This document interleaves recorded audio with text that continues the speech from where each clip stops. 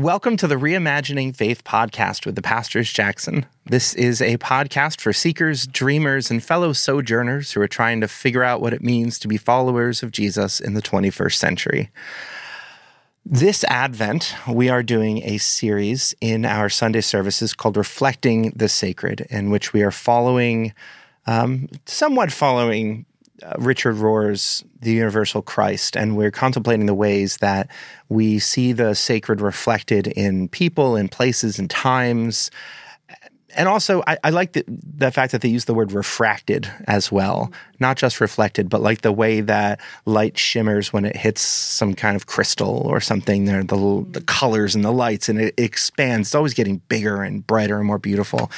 And so we thought, well, let's take this time during Advent and talk with some of our key partners and covenant members and ask them the ways that they've seen the sacred reflected and refracted in their own lives, as well as in the communities where they find themselves and the work that they're doing.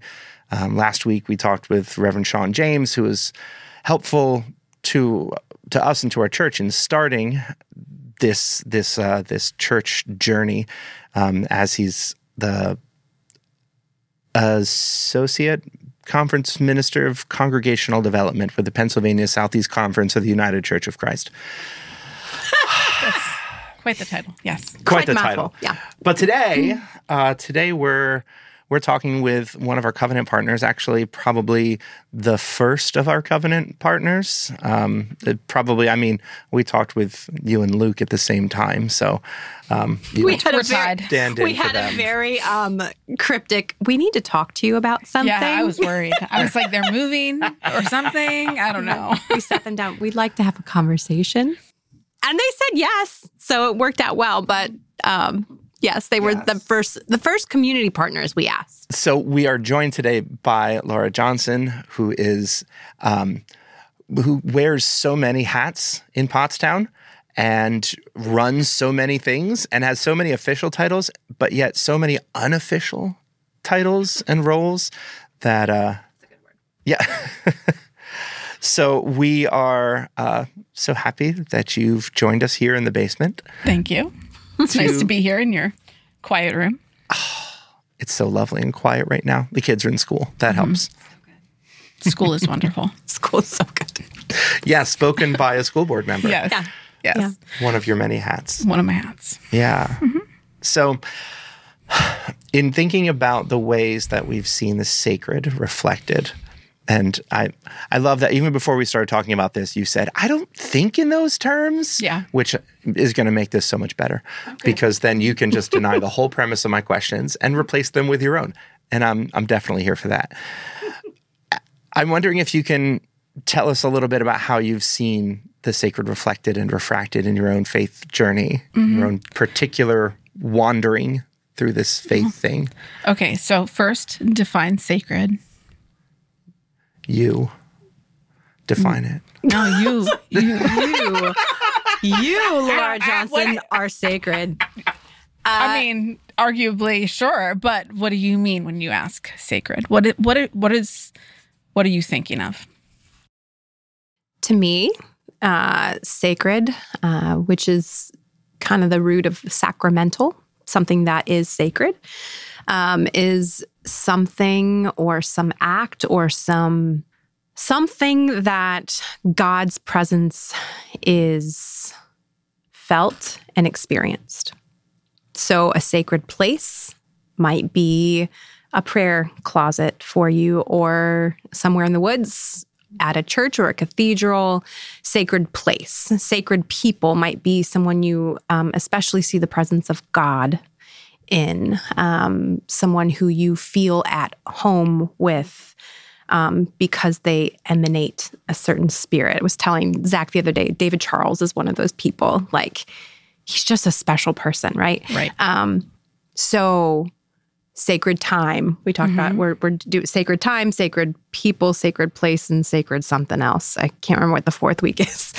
Sacred miscellaneous. Sacred things. Miscellaneous. Sacredicity. So something that is set apart, maybe not so obviously, but something that has a special sense of the holy of I was going to say of the sacred. You're not allowed to do that. Yeah. Something that has been touched by divine love and that emanates a remnant of it. Okay, this is going to be fun because I think I'm just going to flip all your questions. Perfect. Because this is what I do. That's the point. No. Perfect. So where or when do I see the sacred is what you're asking, reflected or refracted. Yeah.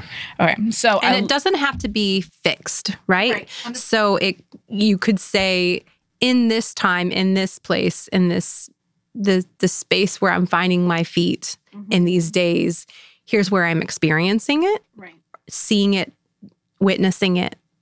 It doesn't have to be like a set. Right. Fixed Understood. So, I mean, I love the idea of it being refracted because I think that the way that my brain tends to work, I'm looking for, I realize you guys aren't asking this, but the right answer. Like almost like even if it's just my very right answer, because that's kind of how I'm wired. So I think that the idea of refracted lets you break it up because that's what that is. And so certainly there's like daily places that I see that in different moments of like serenity. Like I asked yesterday on Facebook, like where simple pleasures, like where do you find joy in the day-to-day that's not necessarily remarkable, but it's, just almost the things you could forget are happening. But if you like slow down enough, then you see them. So there's those kinds of things. So like, putting on clean socks was my first answer. Like there's just like a moment of like, this is just how it should be. And that's almost when I think of sacred, that's almost what I think of. Like things being either, you could use the word restored or redeemed or whatever to how it should be when things are set right in some way. And so even if it's very small things, it feels like that. And in those rhythms, which I think is another place where I tend to see the sacred, often daily rhythms of like going to bed at night, like working hard and going to bed and feeling like there's an element of like rightness in that. So that would be one thing I'd point to. Another thing I'd point to, which is almost feels a little opposite, is tension. Tension can feel very sacred to me if it's the right kind, if it's going the right direction, if there's something in it where, like when I've gone through different parts of my faith journey where I had either a lot of doubt or I was at the edge of something and I didn't know what it was, an unknown, and almost learning to live in the tension that I seek rightness. And I'll probably repeat that theme a lot, even though rightness itself isn't necessarily a word that I use all the time. I seek things being orderly, set right, in their place, figured out, whatever. But when I've been at a point where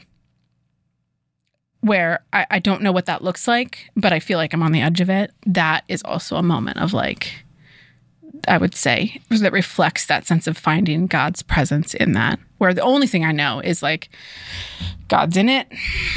I like don't even know what that means. There was times where I'd be like, I think God's in this. I don't even know if I believe in God, but there's a sense that he's in this. And that to me is that meets that kind of definition of sacred. You're describing the Hebrew concept of shalom. The peace in English is like when things operate the way they're supposed to operate, when things are in order, when there's meaning. The embedded meaning within the thing is expressed, then there is peace, there is shalom. Right. Things are good. Yeah. But I sense that you also, there's this different sense of sacred when it's interrupted. Say more about what you mean. You like it to be orderly. You like it to be put right. Right. But when something's interrupted, something new is coming. To a different sense of completion, to a different sense of... Because it's never... Right. Right. And in my life, at least, when I get to a point where things seem right, complete, that job's done, it does not take me long until I'm like, what's the next thing? And not that I even want it. There's a part of me that's like, can I just rest a while? But there's another part of me that like, give me a day and I'm like, okay, now what?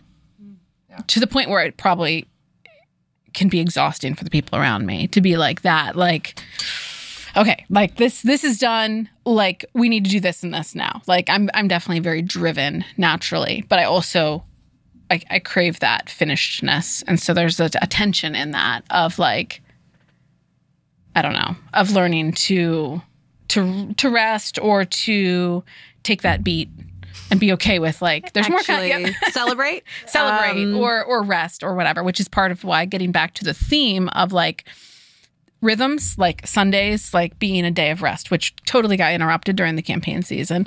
But I knew there was an end to it at the same time. And so there's an element to me of like, I can work really, really hard and feel really good about that. And then have that part of the rhythm where there's rest and it feels right. Yeah. So. Because you were a campaign manager. I was, yes. Yes. I was a campaign manager for a state house election. race. Yeah, that flipped a seat in this last election. That was very exciting and exhausting, but Good job. Totally worth it. Totally worth it. Also complete. and as it should be. Yes. Has this sense of rightness or completion been a part of your faith journey like forever and ever? Amen? Yeah. Yes. Okay. Yes. Do you want me to just I would love, give a little like, so little backstory. I was raised in a evangelical conservative setting. My church was evangelical. Like, when I say that, I mean, I think you guys know, but just to like unpack that, like a big focus on like the Bible is the answer, period, for everything. And, men are in leadership and women have other equally important roles, but, and that just fell apart from a pretty separate but equal, which is never we equal. had a whole Supreme Court case about that. Yeah. Yep.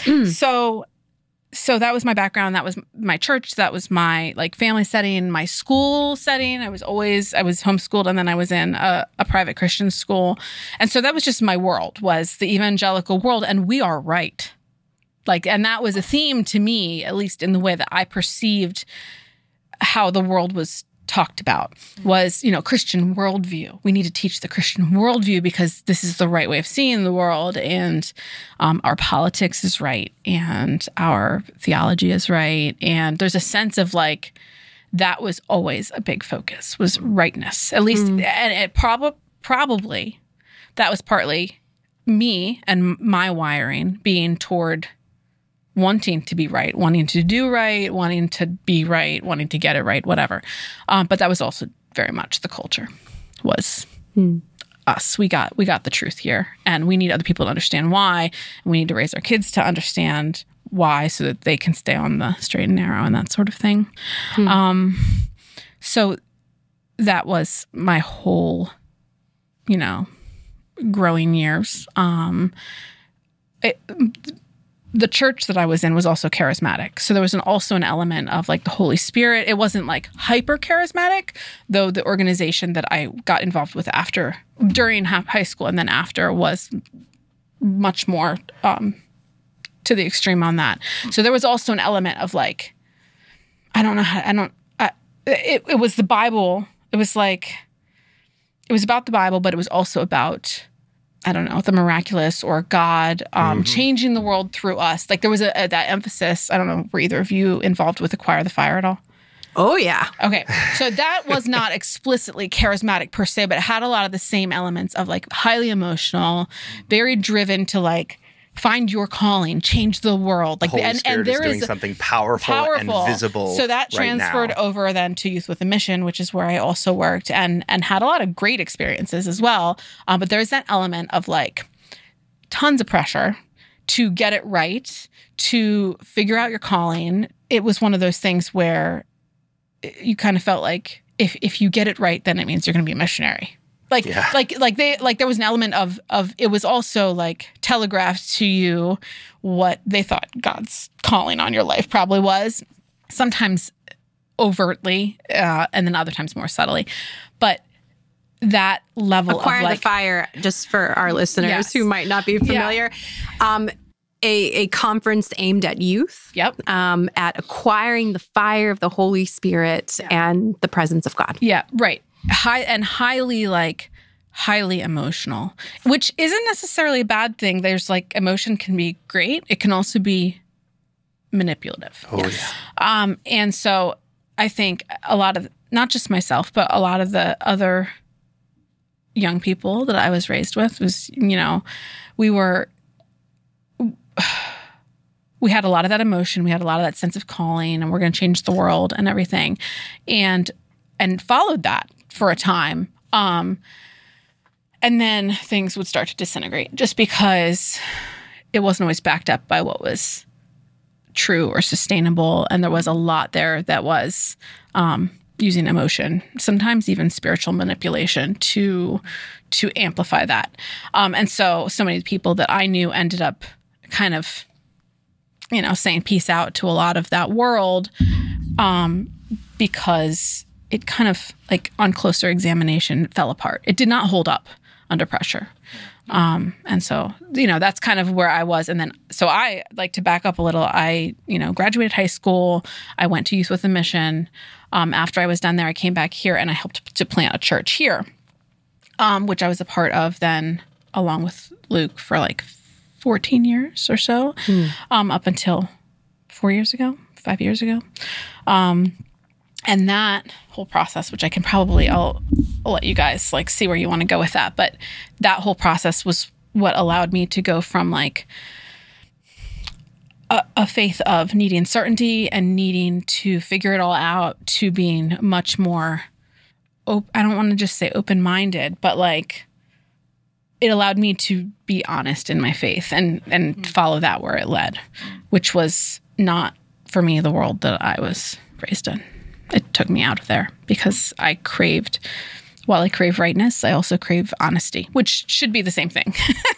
But they're not the way that it's presented. So I don't know if you guys have any thoughts on where you want to go with that, but that's an element to me of my faith where I have to be honest. When did that because it sounds like there was almost like it was this way and then it wasn't. Mm-hmm. Could you remember like something that propelled that experience or a time, or maybe even like do you see where there was delineation? Because it sounds like you went straight from youth. Youth with a Mission to... Yeah. So actually, I should back up too, because there's another element that started for me when I was like 12. And that is, that's when I had my first bout of OCD, which was faith-based OCD at that point. Are you familiar with that? No, but please explain. So OCD obviously can take a million different forms. If you can be afraid of it or question it, you can have OCD about it. And I've had multiple iterations of OCD. But when I was right around 12, I had this fear of, what if I'm not really saved? Like, what if I don't have enough faith? Which isn't something you have to have OCD to go through that phase. Like, I've heard there's other people I've known, and especially having struggled with it myself, I've had people come to me, my kids struggling with, you know, this. And it doesn't mean they have OCD. It just means that if your faith emphasizes damnation or making sure that you are saved, making sure you're a real Christian and the absolutely catastrophic consequences if you would not be, then you can be afraid of missing that boat.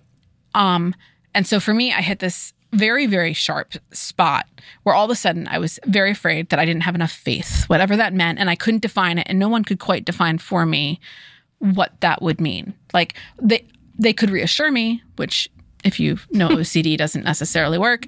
Actually can make it worse. Have you tried not worrying?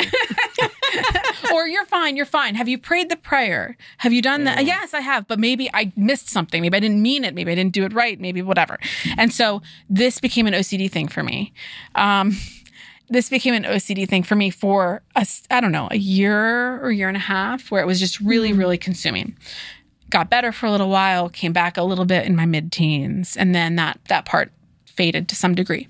But again, getting back to like the trying to like figure it out thing. That was like the first crack in a way of like, it didn't, and the people around me definitely tried to help me. They didn't necessarily understand what they were dealing with, and not all of the strategies that were offered to me at that point helped. I should have seen a therapist when I was 12, and I did not, because it was seen as a spiritual issue, and the other elements were missed. But so that level with OCD, seeking certainty, which is always elusive, and it is regardless of OCD. Like, certainty is not something that, at least for most people, is real. It certainly isn't for me. It is not. It is not a place to end up. I will never end up there.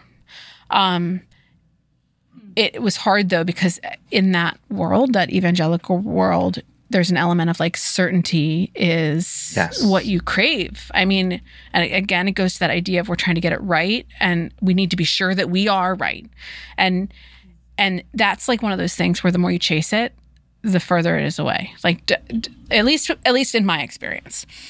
So you that can always find some way that you're not. Oh yeah.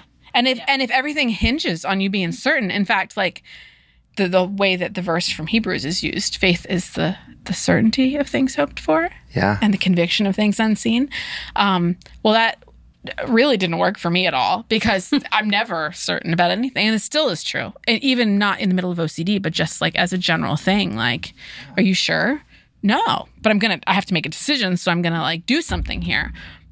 But in like that Hebrews verse, when people would try to help me, oh, you have enough faith. Like faith is, you should repeat this verse. You should learn this verse, and you should, meditate on it and whatever.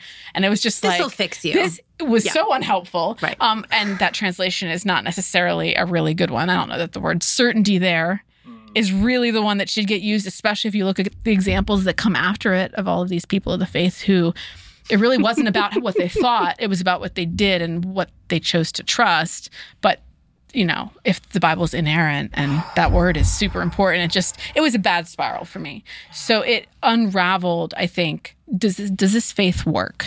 That makes so much sense to me. And I've never heard somebody use the phrase spiritual OCD to explain that. Because I mentioned when I told my story that I went through a period where I believed that every time you sinned, you gave up your salvation. I heard that when I listened to your podcast about your story. I mean, they told me that. Yeah. And then you needed to repent for that sin. And then at night, I would have a litany of all the sins I did, and then ask for forgiveness for the ones I forgot, because surely I forgot, or the things I did and didn't realize were a sin, and then ask for forgiveness for not knowing or for forgetting, and then ask for like there's this recursive cycle, because like you wash your hands 100 times but you still feel they're not clean, is how my soul felt.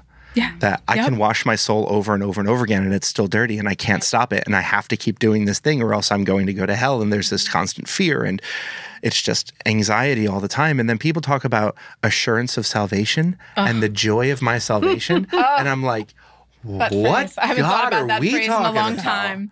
They really have this ritual at bedtime down. They remembered everything. Yep. Yeah, it's exhausting. Yeah. It's not sacred. It's not life-giving. No. There was no peace in it. There is no touch of divine love in that. No, not at all. But that was for me kind of during those formative years a big thing. And then transitioning more to like young adulthood. So like when I was at YWAM, and this really wasn't about Youth with a Mission itself at this point, but like, am I sure like that this is even the right religion? Like, am I sure? And it's that seeking of certainty and trying to like give myself space to like almost like it was about reassuring myself that I had done enough studying, and I had open-mindedly, but totally not open-mindedly, pursued other, like learning about other things, but wanting it to be my own, wanting a sense of ownership, and to be able to say almost like I did my due diligence here, but like without ever like leaving the faith, because what if I would die? And then I wouldn't be saved, because I was really exploring these other religions. So like I tried to walk that weird line. And like that was the second time like that I got baptized, was after like having done some exploring and like whatever. No, it's really like I'm settled now. This is really my faith. Like at 19 years old, or whatever it was. Yeah. And there continued just to be this dissatisfaction with like I I knew I still didn't have it figured out. I knew I still had doubts. I still had uncertainty. And as I got older, I was in a faith community then where there was some space for that. I was able to explore more and ask more questions. And I moved from a background that was more patriarchal to at Youth with a Mission, actually. One of the gifts that I got being involved with them was they affirmed women in leadership. And they gave me, I remember buying a book I was in high school. Because I would do summer missions trips there. I bought this book called Why Not Women? And I thought from the title, it was going to explain why biblically women should be in leadership and help me be at peace with this. Well, the book was absolutely not saying that. It was actually saying women should be in leadership and gave me a theological path for that and a theological explanation that still affirmed the, inerrancy of the Bible, which was really important to me at the time, and gave me kind of tracks to run on there. So it was another crack of just because you've heard your whole life that this is the way it is and this is right, doesn't necessarily mean that. And so as for many people on their faith journey, it was kind of one step at a time of breaking through the old assumptions. But it did it in small enough chunks that I could stomach it, like that one in particular. I like that you used the word crack. It just gave you enough space but didn't make it all crumble. Yeah. It's amazing that we can be in that tradition in which we are affirming this radically new expression of the Holy Spirit and God breaking through in brand new ways and in power and in majesty that can't be understood or controlled, but then also have very fundamentalist beliefs about how we should live our lives. Mm-hmm. It seems like the two of those shouldn't fit together. Pentecostal movements should be more open to new expressions, which was what it turned out what that book was teaching. It was actually saying that. Now, in other ways, they were still completely conservative and whatever. But there was an element to me of this was new to me. This idea was and then actually learning more about the early Pentecostal movement and that they were more egalitarian in a lot of ways. And then but what often happens is things regress then because those in power are looking to kind of seal in the status quo. You mean men? You can say it. I wasn't actually thinking men, but in that case, white men, Every single revival in church history was started and led by women and then co-opted by men and then turned into some boring... and something that could be controlled. Yeah. And that preserved what they believed was the right order of things. So, Sorry about that. Yeah. I mean, in some ways that makes sense. You don't have to wrestle then. Right. And you can feel sure. You can feel certain. That a sense of assurance in times of uncertainty. Right. That's people great. Love that. Yeah. I mean, I love it. Yeah.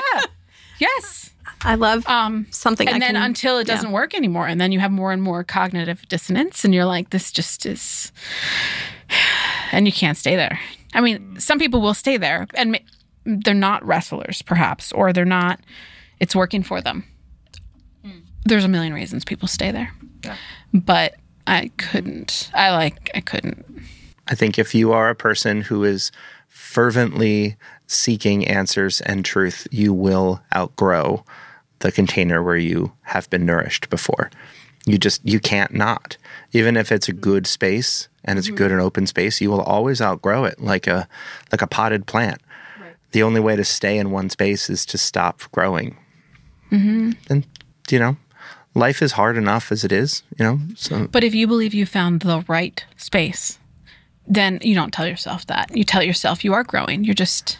Well, yeah, it works until your world falls apart, and then you realize that there's no foundation left to this thing, and then you're in crisis and you lose your faith.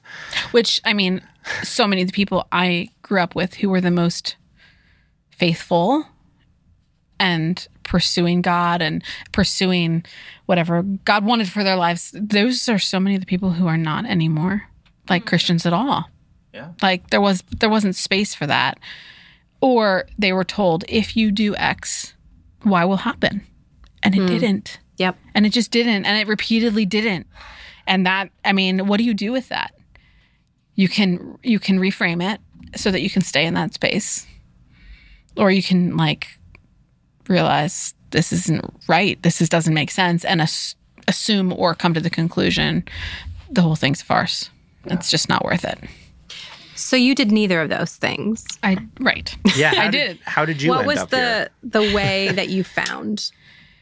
So, I mean, like I said, I ended up being part of a church plant that made space for that, and I was part of leadership in that church plant. That church, we had women in leadership, and even that we kind of grew into. But we affirmed it from the beginning, and then it was more of figuring out how to practice it and what that looked like. And I mean, I know I freaked out plenty of the people even in my church plant because I was always pushing at the edges. Oh my gosh. I mean, it's of all the people in that group, I would easily have been the one who they were like, well, who's going to lose their faith? It's going to be Laura. Because she won't stop asking these questions, or she won't be satisfied with whatever. So there's a lot of irony in that. So it kind of went piece by piece. And one of the things for me is that honesty piece of, I don't know. I can't not ask questions. As much as I want stability and order, I also I'm not easily satisfied. And there's it's funny with the OCD because that kind of goes in there. It kind of fits, but it's not necessarily a disorder if it's, whatever. It's if it's healthy or whatever that looks like, and not whatever. That it's just healthy part OCD? Of my personality. It's almost like asking questions and being unsatisfied. It's the common theme. With OCD, it goes into a full disorder, and it's very illogical and harms your life, and that's what makes it a disorder. But that broader theme of seeking answers or truth or I don't know. Yeah, and just always asking if there's more or something else. I started asking questions probably partly related to the rise of, the blogosphere. There was lots of this. There was and then the whole emerging church thing, which we were never really deeply in, but people pushing at the edges. And so I just kept doing that. And so, we had the issue of women in leadership, and that kind of was resolved for me. Political things growing up very conservative, kind of starting to push out of that. I would say I went through an Anabaptist phase. I'm at least a little bit still there. There's a part of me that will always be somewhat Anabaptist, which is just another way of looking at war and nationalism and all of that and seeing that differently. So there was that. There was an awakening to the fact that science is real. Amen. And that evolution is an established scientific reality. And what does that mean?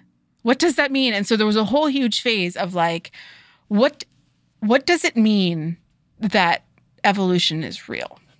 What does that mean about humans? What does that mean about the Bible? And that was its own huge chunk, which in the end, was great. I felt like I can totally reconcile this. This doesn't, it required me to relook at the Bible and ask what am I looking at this for? What are the questions I'm bringing to this? And it partly just required me to get honest about when I didn't have the answers about, where did sin come from, or what is you can have a million discussions around that topic. Did Adam and Eve kill the dinosaurs with their sin? Yes. I don't know that I asked it quite that way. But just allowing yourself to ask questions that you don't have the final answer for yet. Because that, I feel like sometimes we tell people, at least we did in the world I came from, you can ask questions as long as you arrive at the right answer. Yep. That's so true. You know what I mean? We have that answer prepackaged for you. Have you been to the Answers in Genesis website? Whatever,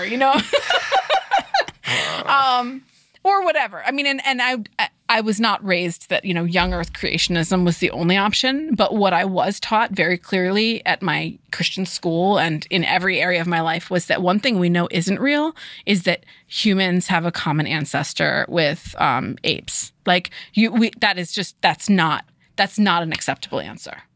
You can believe that the earth is millions of years old and interpret ages and whatever. I remember our science books at the school I went to were. The gap theory that between that was one of Genesis them, 1:1 like- and Genesis 1:2, Yeah, there's the like gap 4 theory, billion years. the age theory, the young Earth created. There was options. See, we teach options. But one option you cannot come to the conclusion of is that evolution is Right. real. We were fully cooked when we got here. Exactly.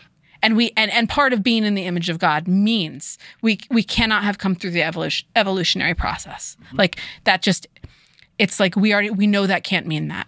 And I'm like, well, why? Oh, because then Why? Australopithecus would need to be in the image of God. And then maybe modern gorillas would need to be in the image of God. And then we might actually have to take care of them. And that's just not, no. Yeah. Can't do that. It's one of those things where that issue was one that, again, pressed on me. Like, I got to be honest. What am I seeing? And like, if I'm honestly looking at the science, I can't deny that this is overwhelmingly supportive of evolution. And so I got, that was uncomfortable for me at times, but it was definitely uncomfortable for people around me because I'm questioning things that, like, I don't know, like I was a thorn in, I think, some people's sides. I still am, but You're my favorite thorn. You're my favorite thorn. yeah, no, it's a gift. So that was one issue. I couldn't even try to list all of them, but that seeking of like, I don't know, noticing in myself when I was, I'm coming to this conclusion because it's the preordained conclusion, and like pushing internally, being like, I have to be real about what I'm seeing in the Bible, in science, and whatever. I love that you have an Anabaptist streak too. Mm-hmm. I didn't know that about you. And I feel like that's a common story that I keep hearing with ex-evangelicals, myself included, that we all seem to discover science, we discover the Anabaptists, and we're like, whoa, you don't need to buy into nationalism. Wow. And then at some point you discover Catholic contemplative spirituality, and you think to yourself, wow, I could go live with Richard Rohr. And I never hit that phase. Oh, I've read some Richard Rohr, and maybe I next year. I don't know if it's my wiring or what, but like I never got deeply into the contemplative stuff. Yeah. Not yet. Maybe it's coming. Not yet. Maybe it's not. And maybe we'll get into a little more like if I've found an alternative, not an alternative to that, like a competitive alternative, but like internally. We've got to compete with the Catholics. Yeah, no, I'm not gonna to compete with Richard Rohr, but there's an element for me of like finding which I'm guessing part of what's appealing to people in that is the lack of striving. It's the lack of certainty, I think. Yeah. So obviously that appeals to me. Yeah. And I maybe came to it through a little bit of a different way. But I think for me, one of the things where I've come to now, because like, yeah, Anabaptist stuff and, science and like just really getting a lot more progressive in the way I look at the Bible overall. While still very much wanting to hold on to that as meaningful, but also like realizing I could not manage it. I could not...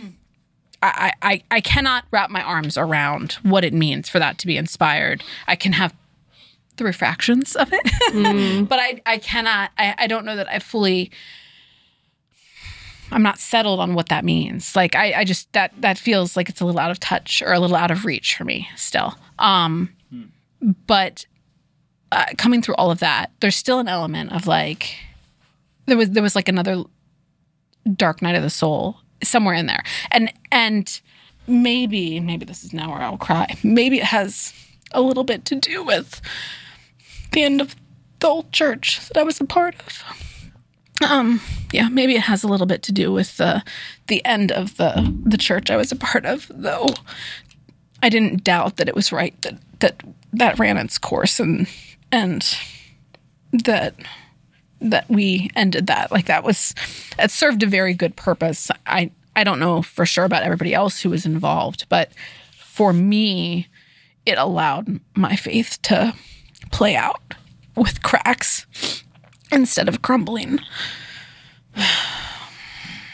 I think at some point in the last 5 years, and I can't point to an exact time when it happened. I mean, a lot's happened in the last 5 years for me.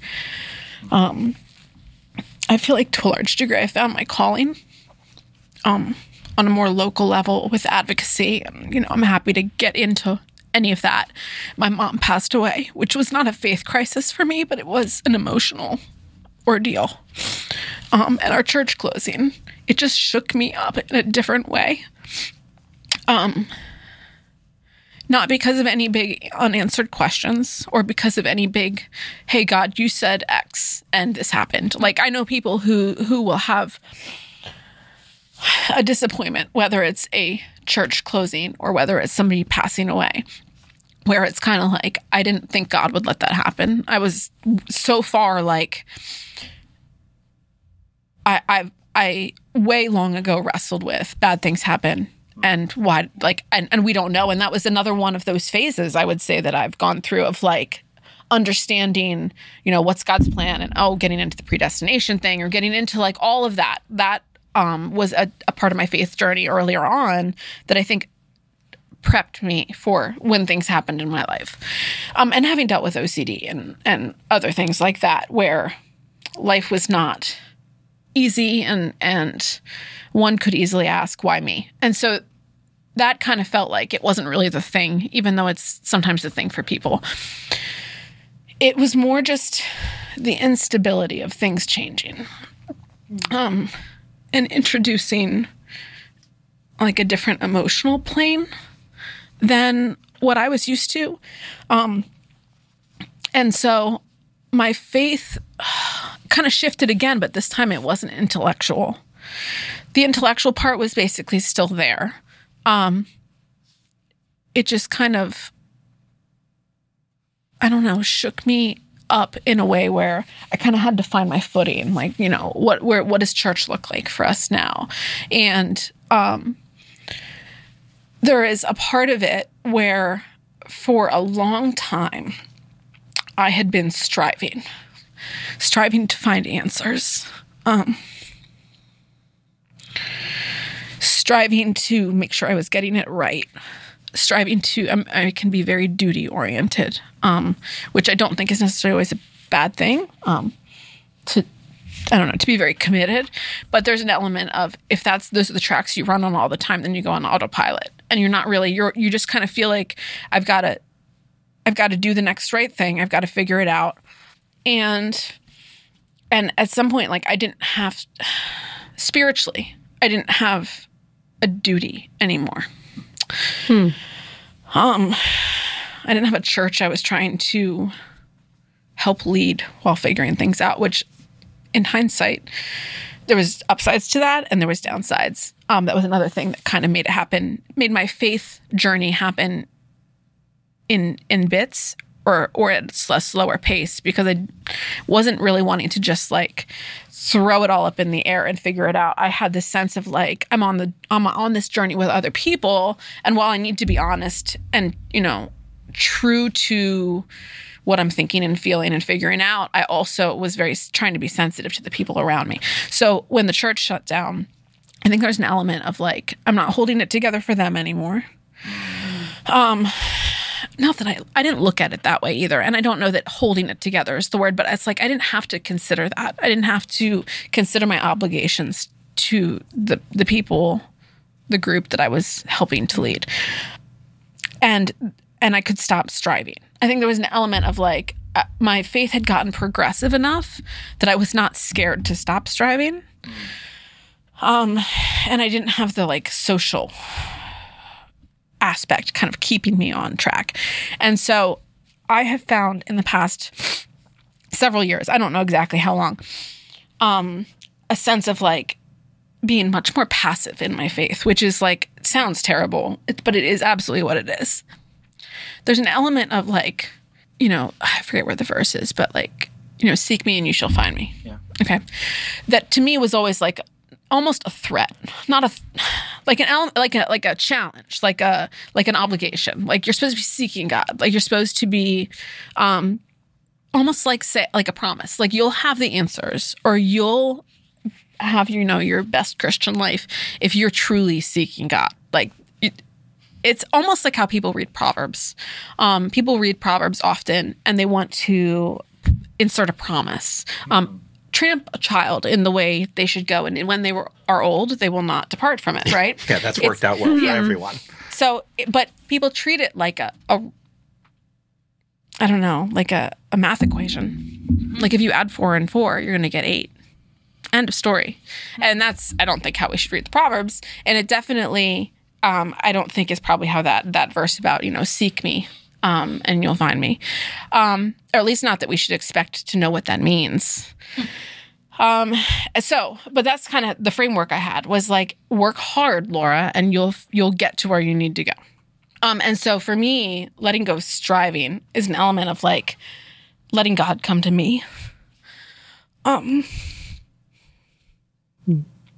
Which sometimes I can feel it and other times I can't. But instead of chasing it and giving up and like trying to chase God and chase certainty or chase the results or the feeling that I think I should have, I've learned to kind of just sit with it and accept this, whether it's a season or just the way my faith is, to be at peace without the answers. And again, I don't really mean like theological answers. I mean like, are you familiar with, what's that book, Finding God in the Waves? Oh, yeah. Okay. In that book, he tells a story. Mike McGrath.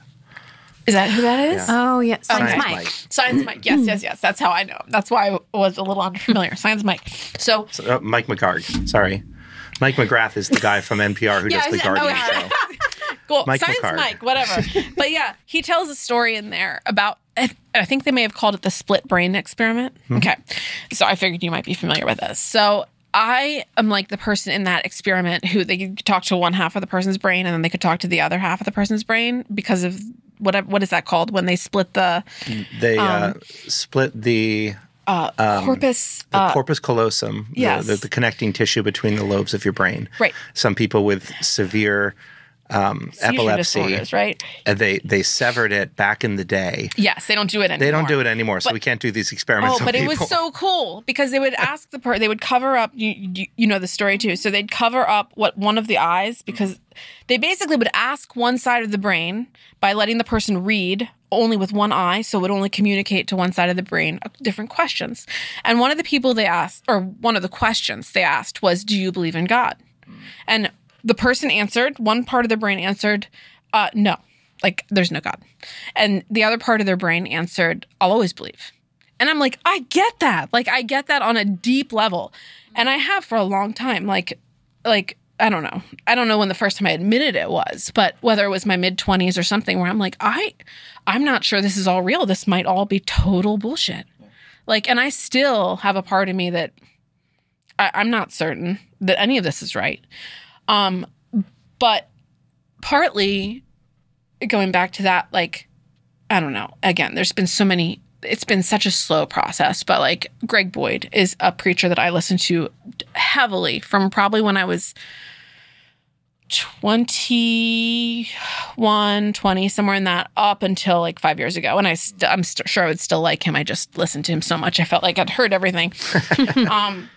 He talked about faith as a trust, as an active thing, like not as a certainty. And he gets way into that whole doubt and certainty, which was one of the reasons I liked him so much. But he would talk about faith as a marriage, as a decision to trust. And so for me, despite the one half of my brain, which if you did that experiment on me, I bet you one half of my brain would be like, oh yeah, it's bullshit. It's just totally bullshit. And the other part of me didn't and doesn't want to let it go because I'm also not satisfied with the idea that that there's no God. Like, it doesn't seem right either. And the way that I see beauty in the world, the way that I see peace, the way that I see shalom is when there's God and specifically Jesus in the mix. Like, the message there is like, it's right. On a level that I can't convince you. Like, I've got some absolutely fabulous, through my journey, wonderful atheistic friends who they aren't there anymore. And most of them came out of like the evangelical world too.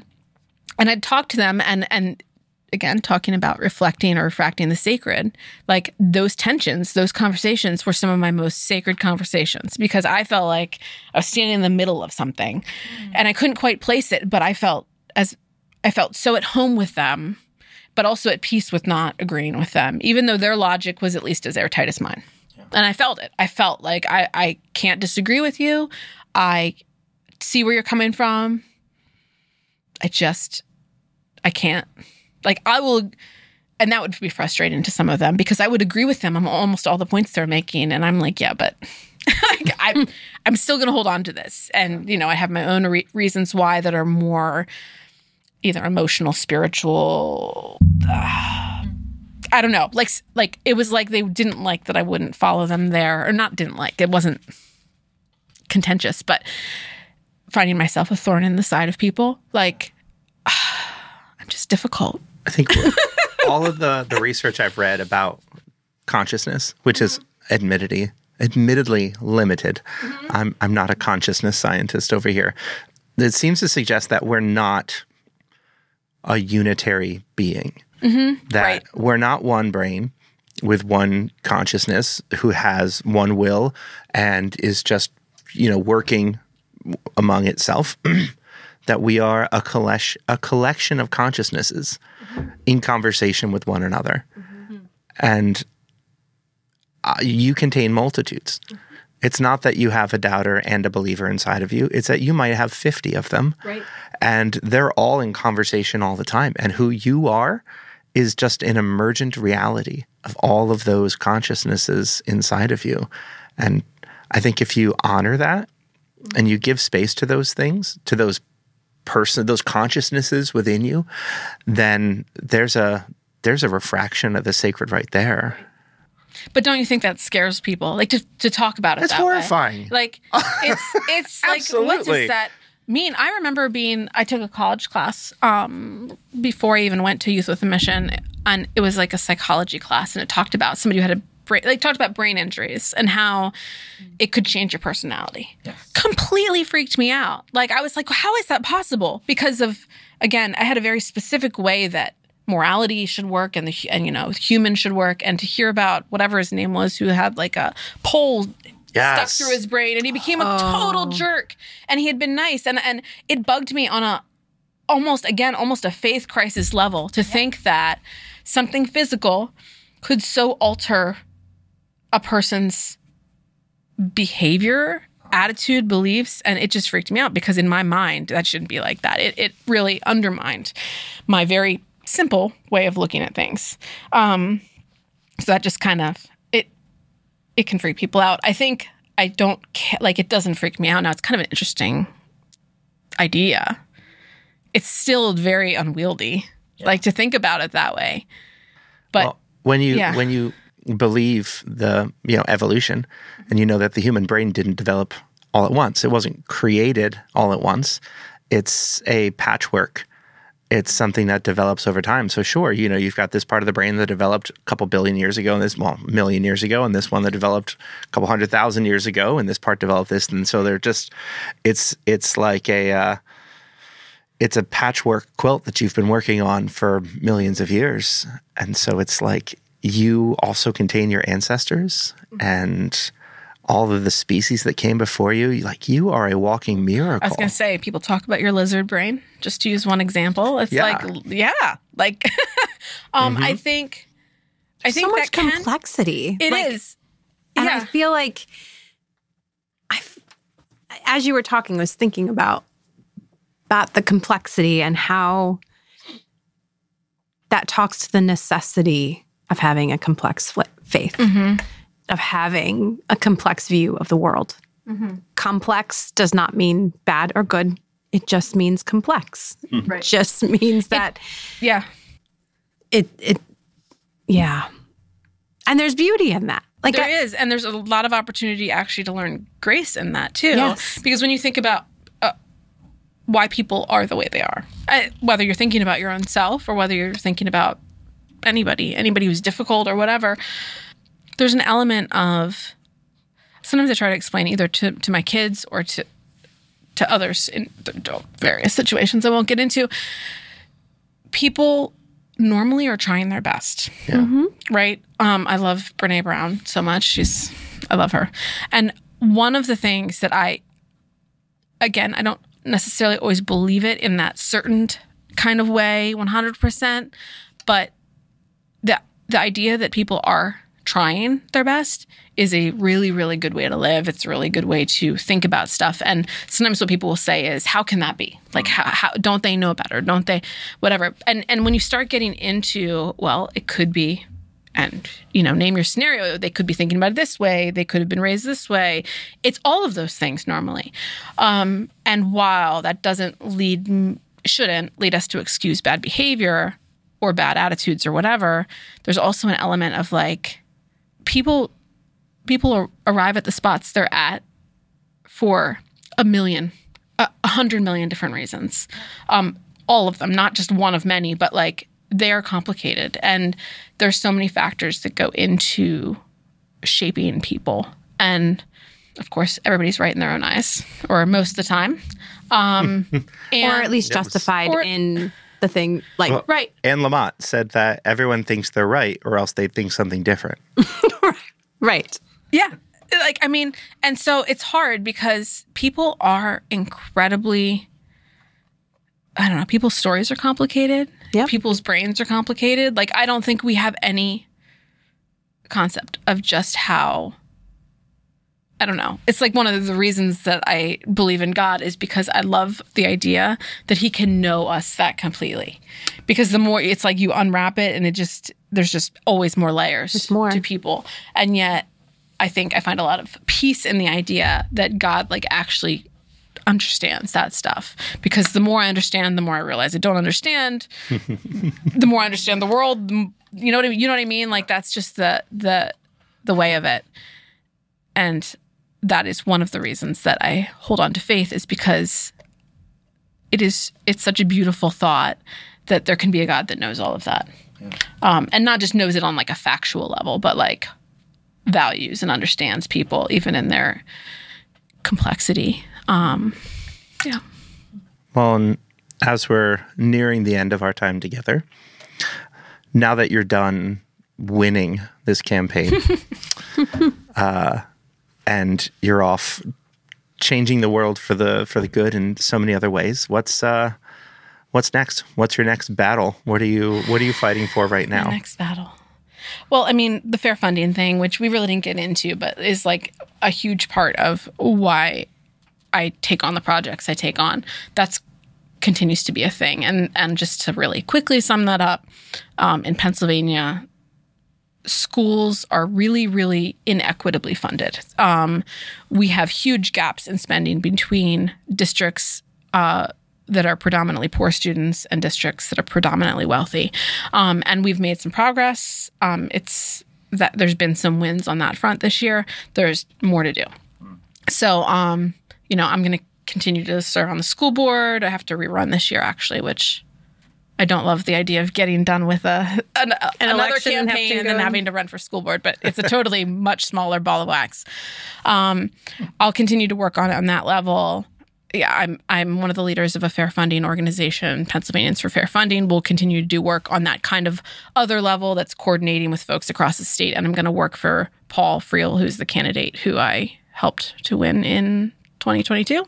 I'll start working for him in 2023. So like those worlds will continue to, there's a lot of convergence there, and a lot of similar goals. And I don't know what happens after all that. Some people are like, people are asking me about my plan. I'm like, I don't really have a plan. I kind of fall into things. It's funny because for all of that emphasis, when I was like in my like teen and early 20s years about like, what are you called to? I'm not using the degree I got at all, other than like, in my own life, because my degree was a health degree. And even then, it's questionable sometimes. I've just kind of started falling into the political and advocacy world. And like, it kind of, like, it's funny in hindsight. I'm like, yeah, I kind of feel like I've found my calling, but it wasn't because like I strove for it. That's the funny part. It like kind of found me. And I can't, it's almost not an option to not. You know what I mean? Like, it compels me. So, which I mean, I think is actually a way to tell that it is a calling. But it's just funny. It didn't, yeah. Next week in our Bible study on Wednesday, we are getting to a really interesting part of Ezra in which opponents use the legal system to subvert the good work being done. And then it's prophets like you who call them out, the people out on it, and show them ways to use the same legal system to bring justice and to upend unfair rulings and laws, and use the same system that the enemies use for oppression to use for good. And I don't want to spoil it or anything, but fun. You're in good company here with thousands and thousands of years ago. That's cool.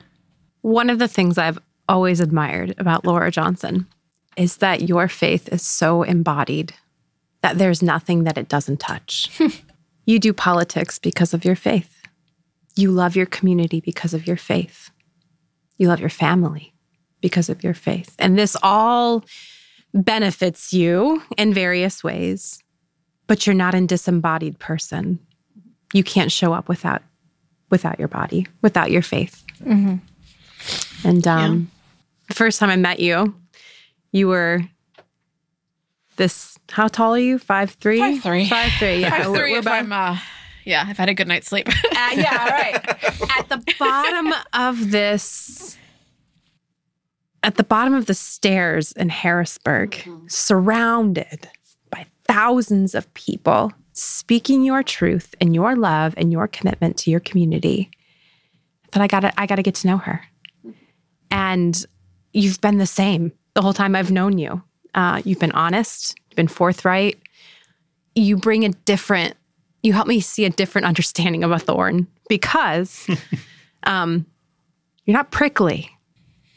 Okay.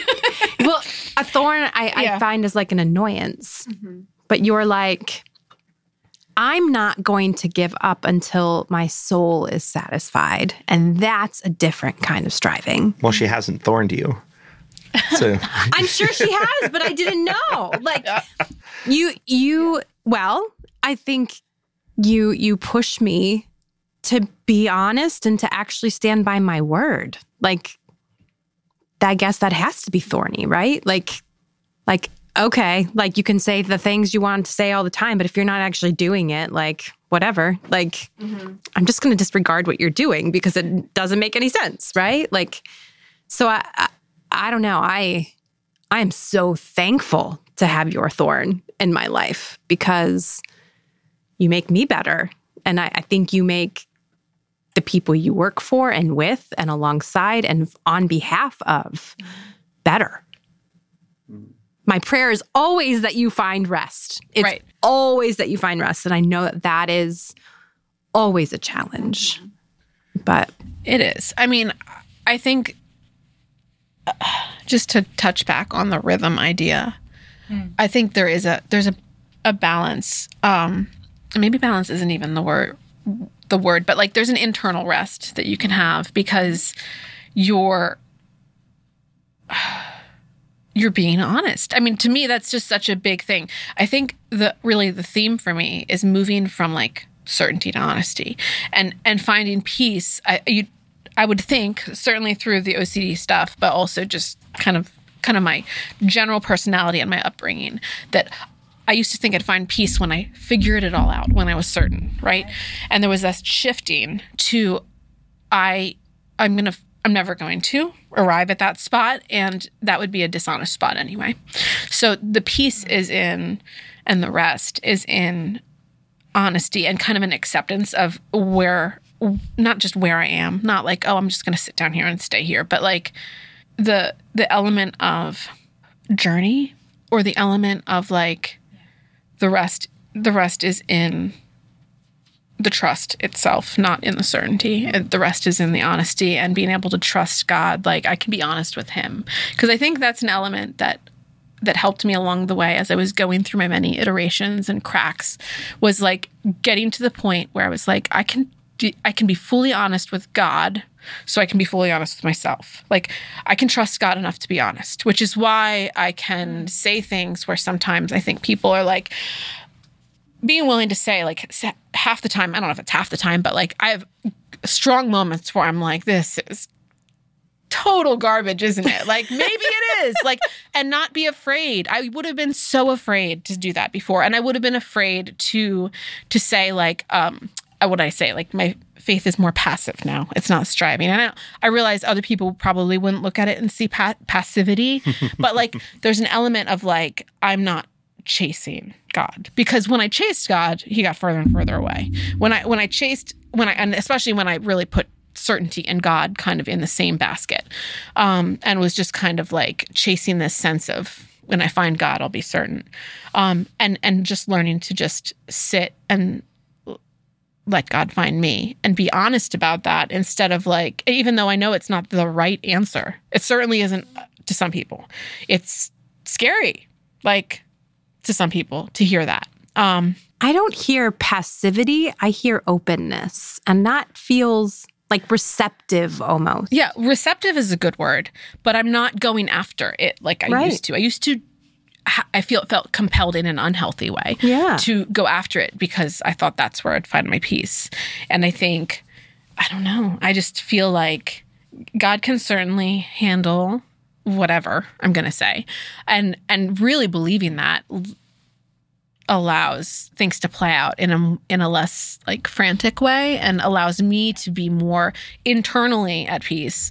And even though externally I'm very driven, I'm very persistent, like that's like a huge part of like my calling, and feel good about that. But there's also an element of like, I don't hinge on, my sense of identity doesn't hinge on figuring it out or getting it right. There's like an internal piece.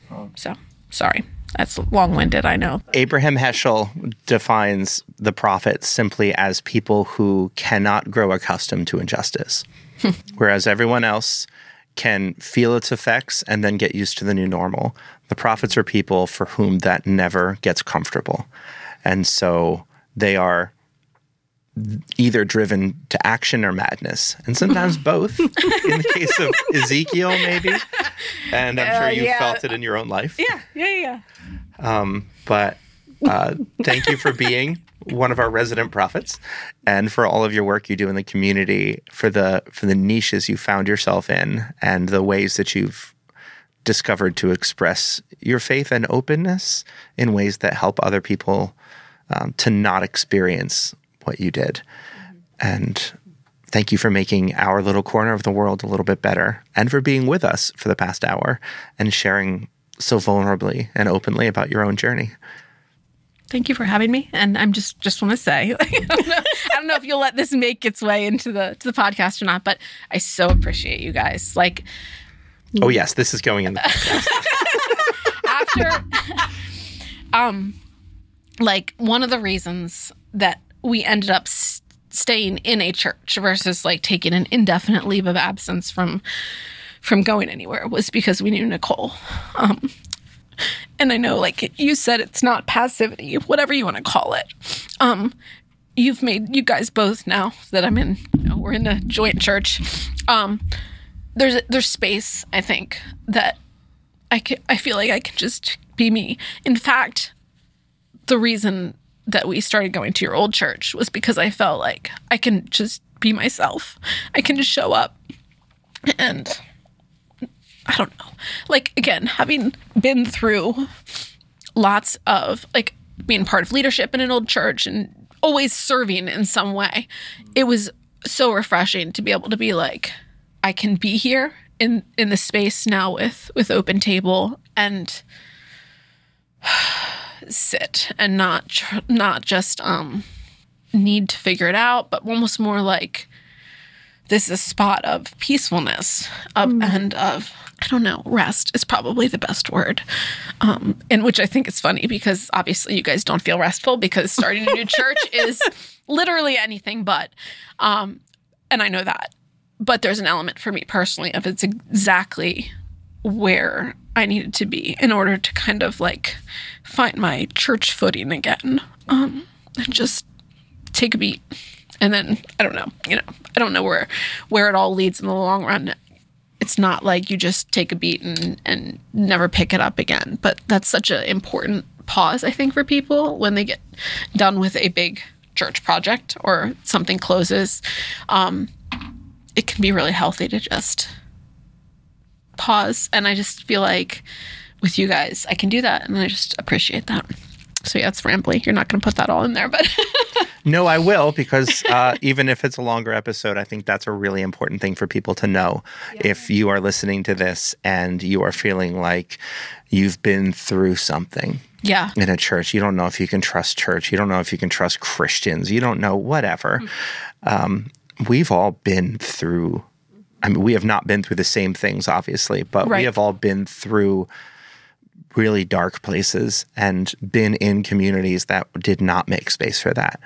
And so we are all committed on a personal level to creating a space for people so you don't have to go through that alone. So yeah, that's good. We would love to meet you. All right. So now this is our third time signing off. Maybe this one will stick. Maybe. We're so grateful. So grateful. Thank you.